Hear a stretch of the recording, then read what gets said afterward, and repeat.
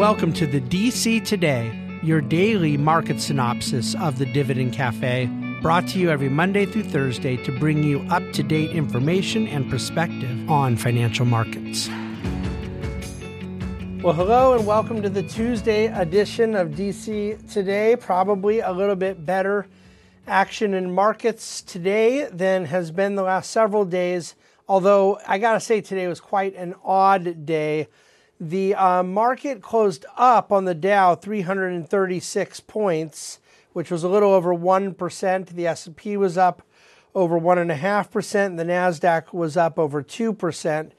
But the thing is that the futures were kind of all over the place this morning, mostly positive, and then they gave it up and then came back. And the market opened up a bit and went up a lot, and then it gave it all back. And then at the very end of the day, rallied higher. And so I think there were 2 points in the day. One was at about 10 o'clock Pacific, 1 o'clock Eastern, where the market gave up a few hundred points. And then one was really in the last 25 minutes, where the market brought it back. And there's absolutely no explanation, no news, no trading block that I can find. No catalyst to a pretty violent move down in the middle of the day and a violent move up at the end of the day. And that's fine, because that happens a lot. And I don't ever really feel a great need to understand why exactly something happened in markets. I've been doing this a very long time. But I will say that generally when that happens, it is indicative of exactly the kind of market I think we're in right now, which is one that is not going to lend itself to a lot of great explanations. A lot of volatility, a lot of unwinding, a lot of irrational activity. So that, to me, is something we have to be used to. I don't particularly care, but I'm not going to go without saying it. I think it's kind of the lay of the land right now. Similarly, by the way, and I want to get to the CPI number and then let you go, oil did something very similar at the end of the day.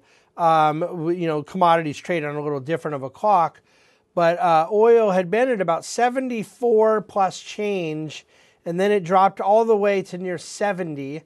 Just kind of out of nowhere in the final couple of hours of trading. Came back, it closed at 71.50, but still down 4.5%. At one point was down, about 5.5%. And there was no particular news. Now, oftentimes with commodities that will happen because there was a large trade and you have a little less transparency, and there could have been a big futures market unwinding of a position or what have you. And I was unable to figure out what exactly may have transpired there. And there's no one out, tweeting that they did the trade, but something funky seems to have happened in oil markets. So expect more things like that. The bond market today, you saw yields push back up higher. The 10-year only closed at 3.68%. So you're not talking about giving up all of the gains that it had over the last couple of days. The yield by gains, I just want to keep reminding you, I'm saying it inversely, right? When the yields drop, the prices go up. When the yields go up, the prices come down. And the 10-year had been at 4%. It went to like 3.45 yesterday. And certainly the 1 and 2 year had gains that you just will very rarely see in a 1 or 2 day period. Yields moved a bit higher today, but not a lot. So yields moving higher, stocks going higher. It's some indication of things settling a little bit, but not necessarily the volatility. Just the price level did kind of contain itself. No real big news. There are a lot of bidders out, some of whom are in our portfolio. So I talk about it in tomorrow's client portfolio bulletin. I'm not going to get into those details here on our public broadcast, but there are a lot of bidders out for some of the kind of assets with value, if you will, the left in the remains of Silicon Valley Bank. And you have a number of private equity companies and whatnot looking to bid on some of the loan book and the credit and the availability of opportunity there. But no wholesale buyer for the bank or for the other failed bank of the last few days. And there was a recovery in a lot of the big regional banks today, but still way underwater from where they were last week. And not all the regional banks recovered. So there appears to still be some skepticism as to what's going on in the regional bank world. I am firmly convinced it isn't fundamental, but more fear of some kind of a contagion, which right now looks contained. But depositors pull in funds to go to bigger banks, even apart from any real risk to the depositor. Now with the actions over the weekend, it can become a self-fulfilling prophecy. So CPI, and then I'll let you go. It was up 0.4% on the month, which is exactly what was expected. It came down to only 6% year over year. It had been 6.4% last month. So on the year over year basis, you got some decent sized disinflation. But here's the thing.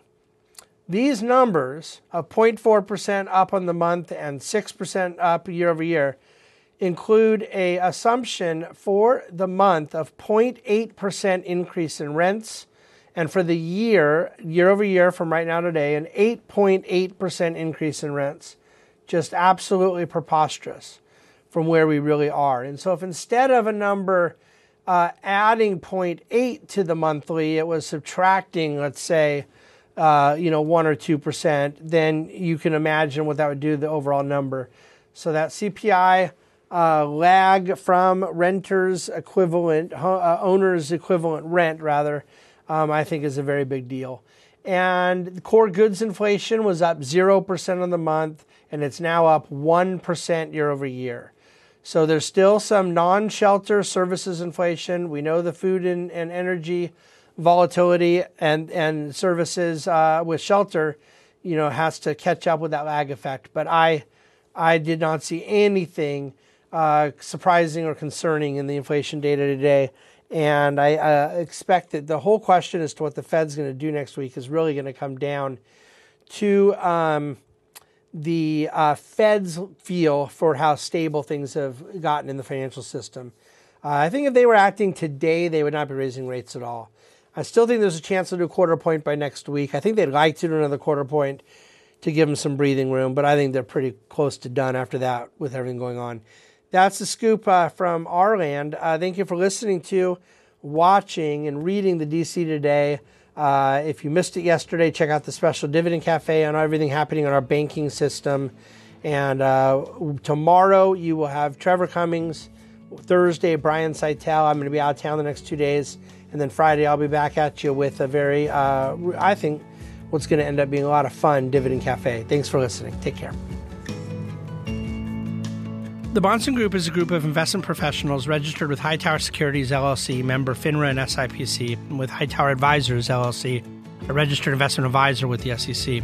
Securities are offered through Hightower Securities, LLC. Advisory services are offered through Hightower Advisors, LLC. This is not an offer to buy or sell securities. No investment process is free of risk. There is no guarantee that the investment process or investment opportunities referenced herein will be profitable. Past performance is not indicative of current or future performance and is not a guarantee. The investment opportunities referenced herein may not be suitable for all investors. All data and information referenced herein are from sources believed to be reliable. Any opinions, news, research, analyses, prices, or other information contained in this research is provided as general market commentary and does not constitute investment advice. The Bahnsen Group and Hightower shall not in any way be liable for claims and make no expressed or implied representations or warranties as to the accuracy or completeness of the data and other information, or for statements or errors contained in or omissions from the obtained data and information referenced herein. The data and information are provided as of the date referenced. Such data and information are subject to change without notice. This document was created for informational purposes only. The opinions expressed are solely those of the Bahnsen Group and do not represent those of Hightower Advisors, LLC, or any of its affiliates. Hightower Advisors do not provide tax or legal advice. This material was not intended or written to be used or presented to any entity as tax advice or tax information. Tax laws vary based on the client's individual circumstances and can change at any time without notice. Clients are urged to consult their tax or legal advisor for any related questions.